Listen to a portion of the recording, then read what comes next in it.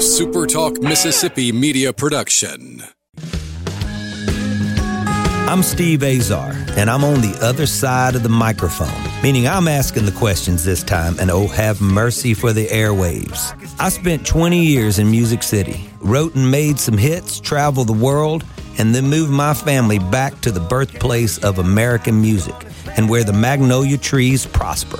And now every time I put my feet on Mississippi soil, when I'm off the road, well, I'm at peace. On this show, it's all about hearing the stories straight from the mouths of the friends I've made along the way, their journey to success. Heck, there might be someone on, I don't even know, but you know how us Mississippi types are. We tend to take well to new company. In a Mississippi Minute, all 60 of them. I'm Steve Azar. It's just like that muddy river, moving slow. Ain't no worries, it's how life goes, baby. In a Mississippi Minute. That's right. Welcome to a Mississippi Minute. I'm Steve Azar. These are some strange times. But once we get back to the norm, which we're on our way, the comeback has mounted. Go to visitmississippi.org to check out all the wonderful things you can do right here. So much culture, so much history. An actual Nashville native, someone that is from the place we call Music City, actually from there, has had over 100 songs recorded by big-time artists, including 5 #1 songs penned by today's guest. Every writer's journey is his own. He actually started out as a recording engineer in his early years and decided to take the leap into becoming a full-time songwriter. But hey, take it from me, understanding your way around the studio and a mixing board can only benefit your songwriting skills vastly. And in his case, certainly gave him a leg up or an ear up. Okay, that wasn't good. His tunes recorded by Kenny Chesney, Trace Atkins, Gibson Miller Band, Colin Ray, my buddy Larry Stewart and Restless Heart, so many more. So let's welcome in right now to the Keep Mississippi Beautiful studio, this big old hit songwriting machine, and celebrate his life and impact on us all, Tom McHugh. What's up, Tommy? Hey, man. How are you doing, Steve? Okay, so let's go into your studio world real quick. I mean, this is where you sort of started out. You went to school. Would you go to MTSU? Am I wrong or right? Yeah, I went to Belmont. Belmont. Okay, so I apologize. Yeah, that's all right. And you went there. Did you know you wanted to do this whole engineering thing? I mean, we're young. When we're young, we know what we want to do, especially in the entertainment business. You do have a sort of an idea of, could I do this or whatever. But what led you toward that side of things first? You know, honestly, Steve, I think what happened was I got an internship, which for your listeners who don't know what that is in Nashville, it's working for free.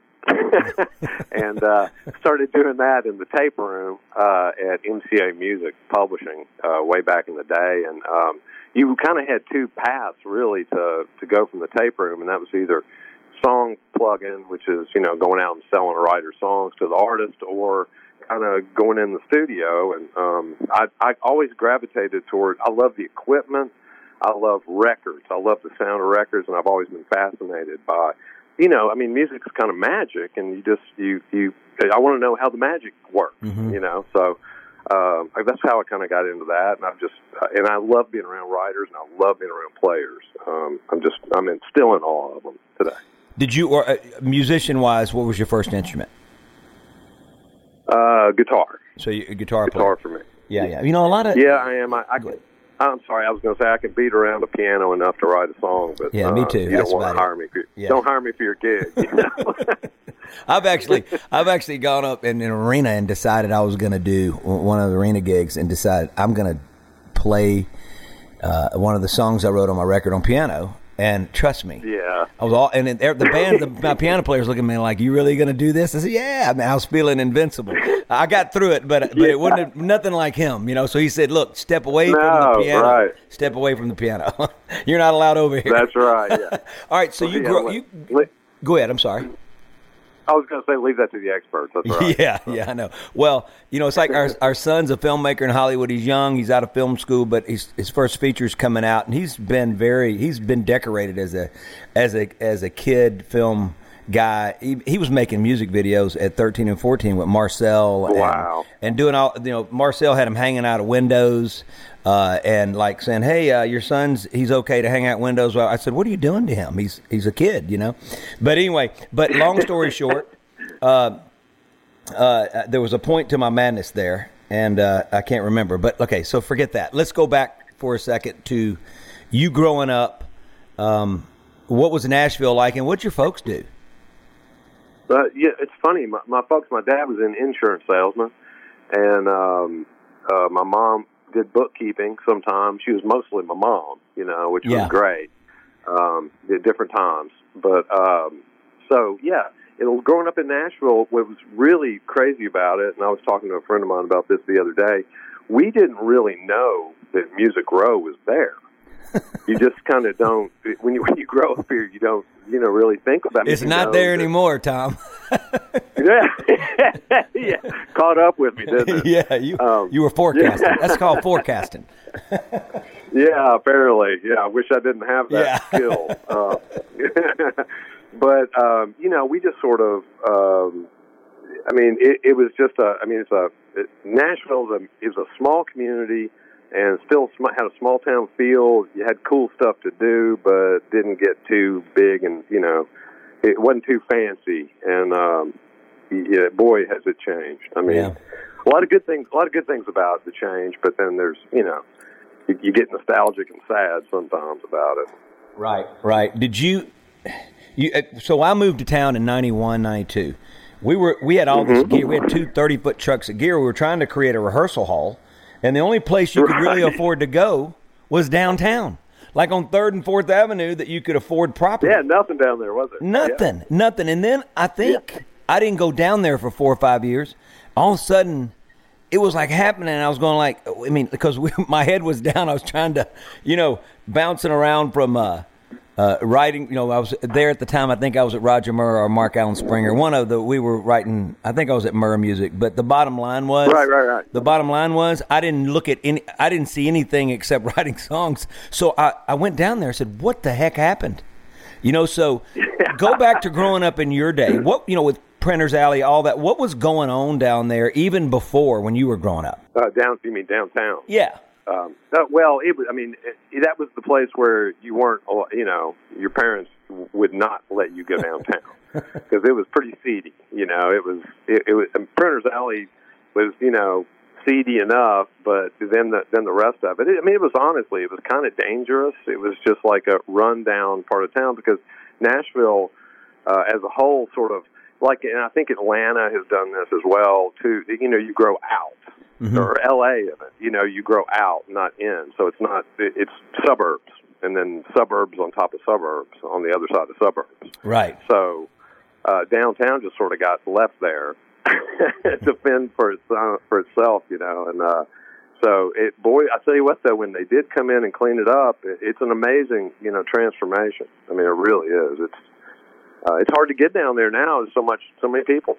Yeah, it's. It blew my mind from leaving in 2011 to going back in 2017 or 18. I just was in shock. It was like, this is insane. Obviously 8th Avenue and 12th Avenue had done their thing and so things were growing and you could tell there were some high rises coming up, but it just wasn't like that. And I was going, man, that's crazy. No, nothing like this. So what's funny too, Steve? I was going to say there are I remember when I was young and first, really starting out, the successful writers in town, their business managers would invest their money. They'd go buy those rundown buildings on 2nd and 3rd Avenue downtown. Wow. So and sit on them. So it's a pretty good investment, now. Yeah, even the row, some of those houses when we were there. So for people that want to get a vibe of what Music Row was like, it was house after house, these old cool houses. A lot of them have been fixed up, but sort of still looked old. They felt old, they smelled old, and you just walk. You'd walk into one and write with somebody, and walk into another, go to lunch. You'd go to the sub shop. Wasn't the sub shop with the pink building or? Sub shop, with so good. Blue. That's right. So good. Yeah, it was great. Yeah, your buddy Neil Cody and I, who set this up, thank Neil. Neil and I spent a lot of time together, and I think we ate a lot of sandwiches there. And what about South Street? Is it still rolling? South Street closed. Oh, that's heartbreaking. It's. Oh, I know. I loved it. it actually just closed. I mean, I want to say in the last couple of weeks. Oh, so the pandemic took its toll on South Street. It may have done that. Oh, yeah, man. that and I think the real estate value down there. I think some people can't turn it down when somebody knocks on the door to right. come pick it up. But yeah, boy, those were. I mean, what you're talking about on the Row is exactly right. That was my favorite thing about the Row is the old houses and just the community. Yeah. It didn't matter. It didn't matter which team you were on. It's sort of like, you go, like you said, you pop in next door and go hang out, go grab lunch with your buddy, or go meet somebody new and play them a song. They play you a song, and it was just a great vibe. Yeah. Well, it never felt like work, but we knew we were working towards something, and we had to get there. It was no doubt. You're in a Mississippi Minute. I am with my man Tom McHugh, incredible hit songwriter, great dude, Nashvilleian actually. He didn't have a long drive when he decided to chase his dream. Don't forget to go to visitmississippi.org. Check out all the awesome things we have to do right here in Mississippi, just a short drive away to a lot of history and culture. Here in the Keep Mississippi Beautiful studio, I'm Steve Azar.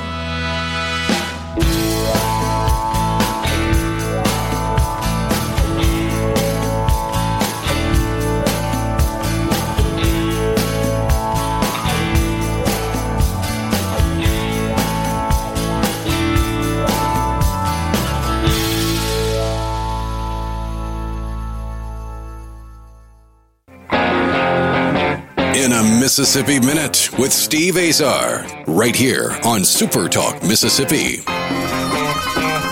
Steve Azar, Tom McHugh's probably going to Steve Azar have a radio voice, and the answer is no. No, he still doesn't have one, nor does he want one. But he loves doing this show, gets to know gets to acquaint himself with old friends because he moved to Mississippi to finish raising his kids so I could get to know him for the first time.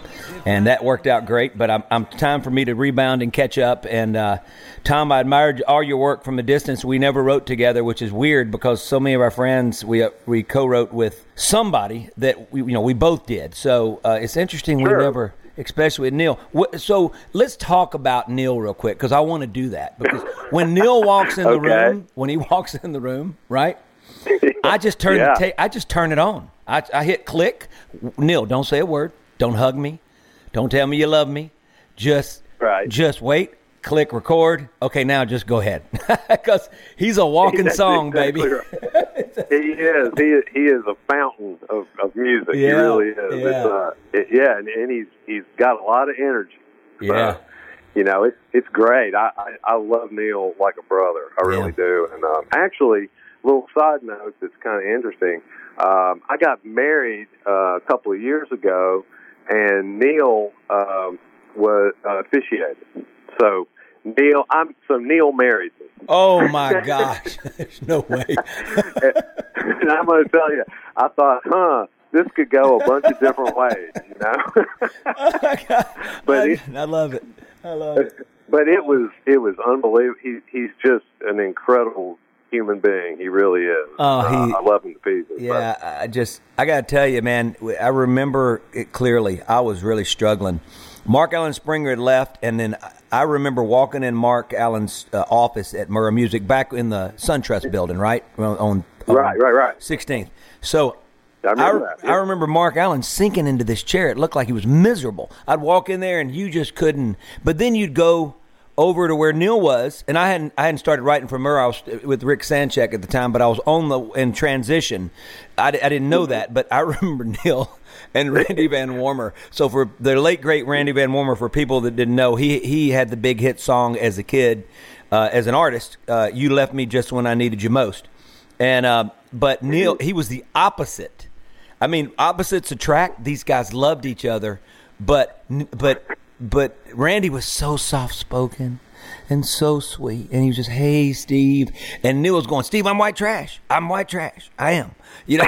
And so the two of them were like this dynamic. I was going like, how is that working? So I remember being in the chair, that Mark Allen was in, and I think it had like a suction cup on it, that it put you in that position of despair, because I had nothing going on in my mind, and I remember hearing those guys write over there, and you'd run over there, and Neil was just so full of life, and it still is, of course. Still is. And but to have him marry you, I would wonder how that would go. That's very interesting. Well, it was kind of, I was crossing my fingers, and when we got there, and I'm going to tell you, it was he's a pro. I mean, it was beautiful. It's amazing how eloquent that guy is. When you sit down and hang out with him, you never know what you're going to get. No, but it's brilliant. It was beautiful. He's got a brilliant mind. There's no doubt in my mind. One of the most it's amazing the stuff that flies out at such a rapid pace that is just so intelligent. He's one of those guys you got to bring your catcher's mitt. Yeah. I love that. Just hope you can grab one here. Yeah, you're right. That's good. Good point. All right, we're talking to Tom McHugh. Tom, growing up, you're a kid. You go to Belmont. I'm interested in an interview I got coming up, an old friend. So my wife's from Conway, Arkansas, and her parents' best friends were Bo Thomas. So Bo Thomas was brought in by Bob Fisher, the president of Belmont, and Bo was the vice president. They both wrote a book called Real Dream Teams. And so I'm catching up with Bo. I was talking to him the other day, and he was listening to one of the shows and just said it was really good. And, I said, well, you're going to be on it. He goes, what? I said, yeah, you'll be great. But did you ever get to know Bob Fisher and Bo Thomas? I didn't. They were a little bit after me, I think, and to be honest with you, I went there. I went to Western Kentucky University for a couple of years up in Bowling Green, Kentucky, and there was just nothing there for me. So I can't transfer back to Belmont because I knew I wanted music. To me, it's a curse. And you can run, but you can't hide. So I came back to Belmont and took studio classes and music bit, copyright law, and all the stuff that we kind of like to pretend that we know. And they had a board up there to apply for internships, and I ripped a little piece of paper off the cork board and made a phone call or two, and worked my way in that way. So long story short, I wasn't at Belmont that long to really get into the full culture there or anything. Well, you didn't need to. Sort of. Just FYI. Well, I figured, what I told my parents was, well, you go to college to try to get a degree so you can get a job. Well, I got the job, I went to college to get the job. Yeah. Just didn't end up with the degree. Yeah, you did. It's the good thing is now they'll give you not only a degree, you'll become a doctor. They'll give you a doctorate. Wouldn't that be good? Well, they Dr. will. They'll Tom, skip it all.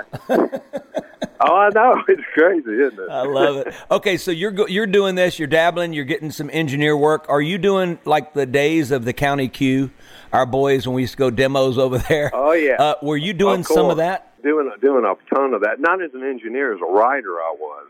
Okay. Engineering, I was the in-house guy for MCA Music. They had their own studio, a demo studio for the writers there, and I was the engineer, and with no second. And what I mean is, I had no help. You were by yourself. I had 20 writers, 20 writers, banging the door down to get in, and then the little old me. So. It was trial by fire for sure. It grew up fast. Well, no, so when you're in the studio, you get all sorts of songs recorded in a lot of ways, some stripped down to nothing. Right. What did you find that when somebody came in with a great song, right, and you knew it, just something that, besides making the hair stand up all over your body, right. Even if you shave your chest, hair stands up on your chest. One of those songs, right? So I'm not getting that you shave your chest, but with that said, did you, could you just do a work tape on it and just because you were in a hurry, everybody was in a hurry just to go, let's put down a vocal guitar and call it a day?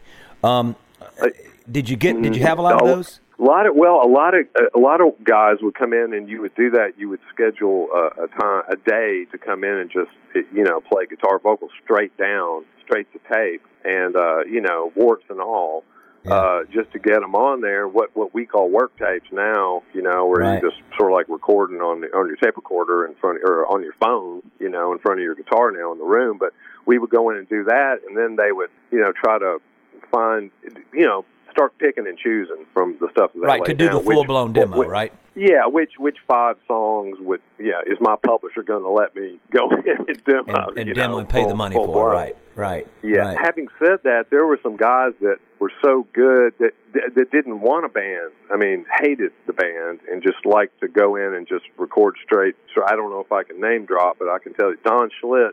Yeah, a great writer, as everybody knows. But Don would come in and he just let me just sing it, play it. I'm done. Right. Goodbye.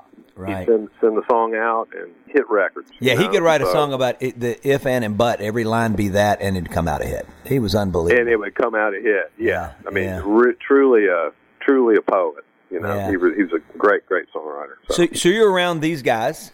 And then all of a sudden you go, okay, come on, had you written songs before? Had you dabbled? I mean, did you do a little bit of it at Belmont?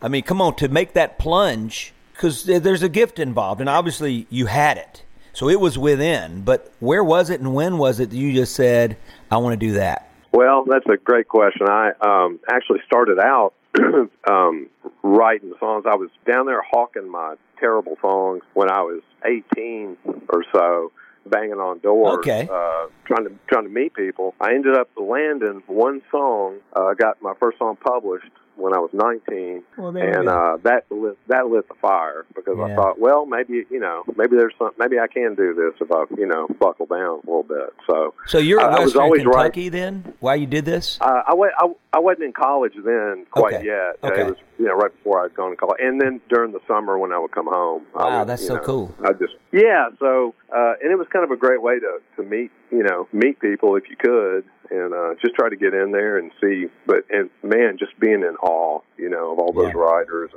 like you said, the houses, and just the whole vibe. It was just so cool. I just really wanted to be a part of that. So I love it. Yeah, it was great. We're with Tom McHugh. I'm sorry, he's McCuring me today. He's McCuring me. Tom McHugh. Tom, you get to play DJ. I know you live in Music City. I know you're from there. I know you were born and raised there, but Mississippi is the birthplace of American music. I don't want to hear any arguments. So you get to play DJ. Would you like to hear Bobby Gentry or Charley Pride? Oh, gosh. Let's hear some Bobby Gentry. That's what I'm talking about. You can never go wrong with that. A little blues.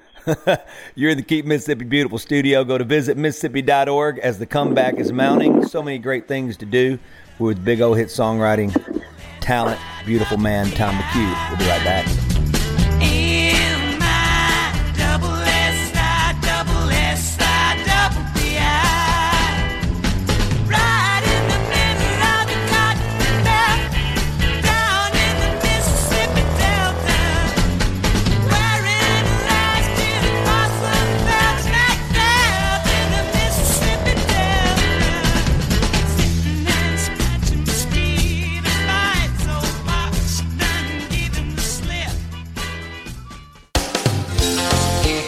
Mississippi Minute with Steve Azar, right here on Super Talk Mississippi. I'm face to face with an angel. Go to visitmississippi.org. Can I say it again? Can I say the word Mississippi again? Come on. Just to find out all the wonderful things we have to do right here. It's going to be an interesting climb back into the saddle. We got one foot in, and we're looking for we're looking to where to put our other foot, and it's not there yet. So, but we're making a comeback. So check that out. And also, you're in the Keep Mississippi Beautiful studio as always. I'm with Tom McHugh, incredible hit songwriter, such a great resume, such a great guy, and a lot of mutual friends. So it's good to catch up. Now, I do have one thing to say.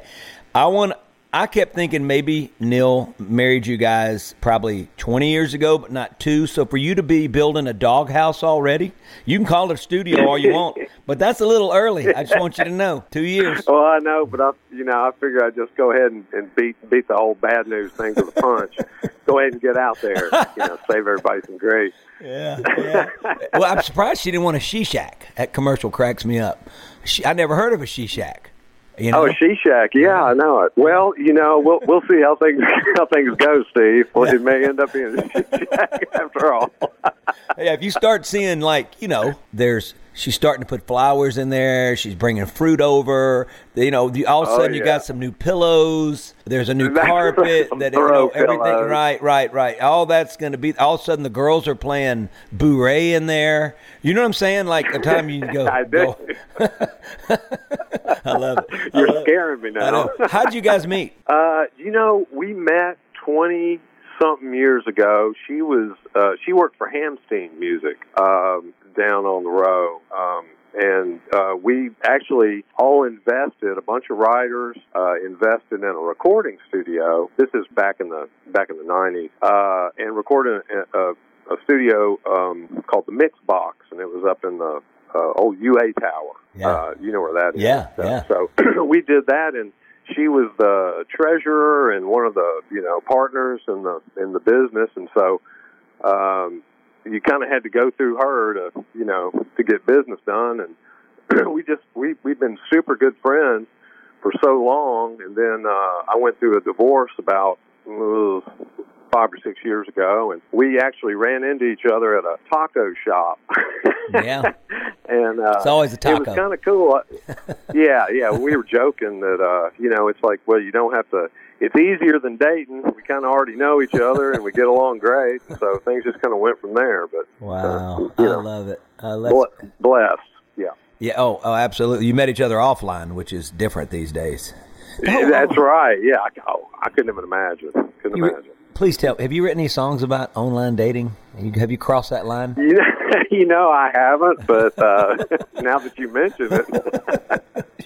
Hey, listen, you got married by Neil Cody, so there ain't you can't even go there. You've already crossed the finish line. You got nothing else to do but look back. It's nothing else left. That's right. Okay, all right. That's right. Your first big cut, when is it? And, obviously the process of knowing first of all, you hope they do cut it because they're going in, and then you hope it becomes a single. Back when back with a lot of your records, when they were hits and you started having hits, you could make money regardless on sales. That's gone. So me and you won't start laying on the couch getting sideways right now and getting sad. You're right. But take me back to don't make me cry. No, I will make you cry. But what's that first one that you go? And then take me through sort of the waiting process, and then when you finally heard it on the radio, and then it was finally a hit. The hit one that stands out to me, and it was kind of the big breakthrough. I'd had some album cuts here and there, and then really it was a Tracy Byrd song called "Holding Heaven in My Arms." Oh yeah, great song. And thanks. And it was weird because I had left my publishing deal, and I was actually at a recording studio, and I was getting a cup of coffee, and I heard a track coming from the other room, a song playing, and they didn't have the vocals on there, but I heard it, and I thought, man, that song sounds familiar to me, and I thought, and then the more I listened to it, I went, you know what, that sounds a lot like one of mine. And I said, if they go to a B minor right here, I'm gonna be mad at somebody. Yeah, you thinking they stole it? Right.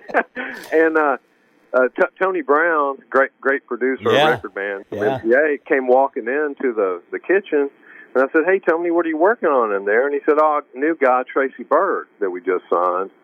And I said, "What's that song?" And he said, "Holding Heaven in My Arms." And I said, "I wrote that." And he said, "Do you want to come in and hear it?" And I said, "Yeah." Yeah. And I walked in, and what a weird story, but that's what happened. Wow, that's insane. Okay, so first of all, I'm glad that they went to B minor because that was your song. You're right. Isn't that interesting? You don't even hear about that. So that's peculiar to me that you didn't hear before they were cutting. They just sort of snuck it in. Well, yeah, right. Again, I had left my publisher. My deal was up with them, and I'd gone to another publishing company, and I just didn't have. I guess just they were mad at you. They were so mad at you that they weren't going to call and tell you. They were like, "Well, we already own the song." So, no. So it was just one of those things where I think you remember it used to be that way where you could they just decided on a whim, I'm going to go in and, cut a song. And, right. And then, so everybody kind of found out at the same time. Yeah. Well, I have an interesting story with Reba. So I was, it was after I Don't Have to Be Me to a Monday and Waiting on Joe, and all of a sudden the label went up for sale. Yeah, so thank you. But we were rolling, right? I mean, we were tearing it up, and all of a sudden, the label's for sale. So they go make a new record, and they were talking about going 6 deep with me, and so that was just. I mean, I got to tell you. I mean, I just went into, I don't think I got out of bed for 2 weeks because we'd worked so hard. And then all of a sudden, obviously momentum stopping and all that. But I'll never forget, I went and recorded, Ray Fanhoy and I were working together, and we went and we wrote this song called Big Blue Sky. And we felt like it was going to be the first single off the new record. We sort of knew, and so we had all the songs written. We were ready to go. I was writing with everybody at the time, but you. I mean, I don't know how we didn't, but Radney and I don't either. Just so many great writers, and it was awesome. But I was on the road. I probably played 150 dates that year, and I wrote 80 songs. So I was bringing some people with me. I was writing alone. I was doing whatever it took. But long story short, I get a call. So Universal. We become Universal.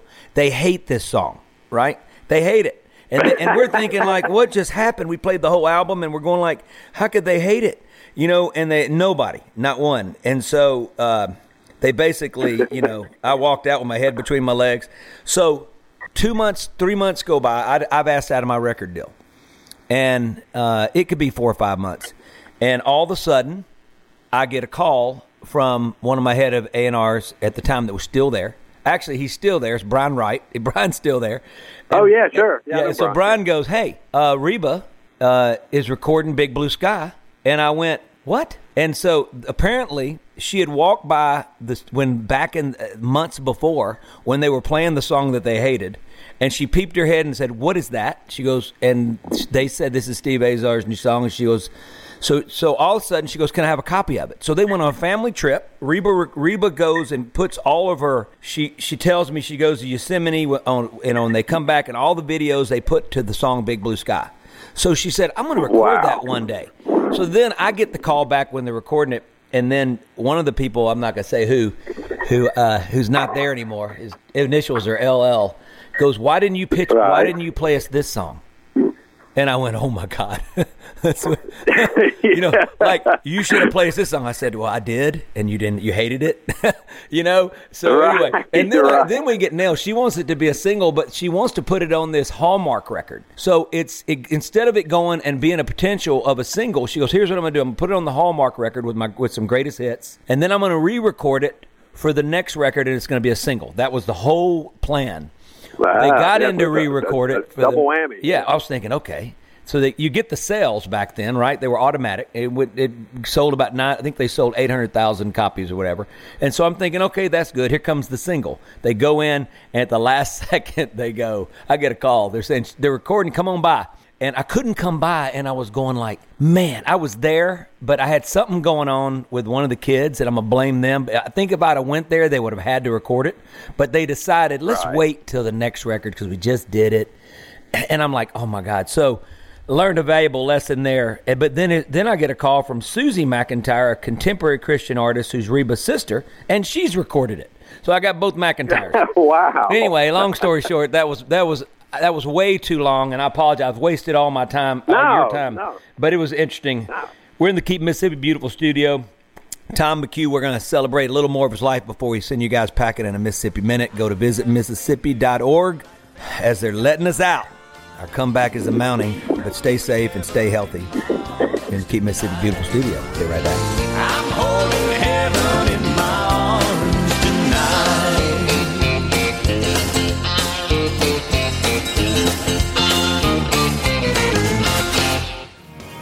I'm still trying to find. Hey folks, Steve Azar here, letting you in on the Guarantee Bank Summer Better Sweepstakes when sending money with Zelle. Zelle is a fast, safe, and easy way to send money in minutes to friends, families, and others you trust, no matter where they bank, right from Guarantee Bank's mobile banking app. And now you can win the $5,000 grand prize when making Zelle transactions from June 1st to July 31st. Just download the Guarantee Bank mobile app to send money with Zelle at the Apple App Store or Google Play Store. Visit gbtonline.com/Zelle-sweepstakes for more info and rules. No purchase, account, or Zelle necessary to enter to win. Guarantee Bank, member FDIC. In a Mississippi Minute with Steve Azar, right here on Super Talk Mississippi. Confessions by two songwriters. I'm Steve Azar. I've got Tom McHugh on the horn. He's already built the doghouse, building it right now after 2 years of marriage. The only thing I'm going to give him is the fact that he's known his bride for 20 years, so I think he's good to go. All right. You're in the Keep Mississippi Beautiful studio. Go to visitmississippi.org as I preach the beauties of all the things we have to offer here. So many great museums, culture, history. It's right here. Tom, all right. So the writing now, you got your big first hit, and that's an odd way of finding. You go from Tracy Byrd. What's next? Oh God! You get on a roll. I kind of did, and it's amazing how it's sort of a momentum thing. I think in Nashville, as you know, it's sort of once you get the ball rolling, then it sort of feeds on itself a little bit. I don't remember the chronological order of things. I think the next one might have been Randy Travis, maybe a song called "This Is Me." You're not talking to. That was one of those stories again too. It was supposed to be there's a young artist who can remain nameless, but they had the song on hold and they were going to record it. And I actually went out of town on business, and I called my publisher and said, "Hey, did they cut the song?" And he said, "Man, they didn't do it." I said, "Oh no, lost them." I go, "I can't even get on these new guys. What is wrong with me?" And he said, "Well, that's the bad news. The good news is Randy Travis cut it instead." Love it. And I said, "Okay, I'll take that." So, just sort of, I think a lot of it's just, I just really feel blessed. I really do. Yeah. I think things just happen, and right song, right time, I guess. Well, you work hard, first of all, and we both know that you have to. But with that said, you're being very modest and humble. You're born to do this, and you're great at it. And great people want to be around you. So that just, I'm telling you, you've got such a great reputation and rapport with so many of my pals that just preach your name all the time. That's really nice. It's to the hear. truth. It's the truth. You can call me anytime. Yeah, I'll keep you up. Just make me feel better. So why does somebody, once again, nobody's calling to tell you that you got a Randy Travis? I'm confused here. I mean, was it back in the payphone days? I mean, we're not that old, so it wouldn't be hard for them to call and tell you that without you having to ask. You know what's funny? I think the co-writer guy I wrote the Tracy Byrd song with is Bill Kenner, who's he's a great writer, great musician, hilarious guy too. Love him to pieces. But Bill, it was actually Bill's publisher, not mine, who got the song where it needed to go. And I think I was just sort of one man out of the loop. And I have to say, I mean, even today, I mean, that stuff happens. I'll end up being on a record and not even know it. And then, I don't know why that is. It just happens. But, yeah, it's like it works, It's working out. Yeah. I mean, I could, they could let me know and it could not be on the record. I'd rather it just be on the record and you don't have to tell me. So.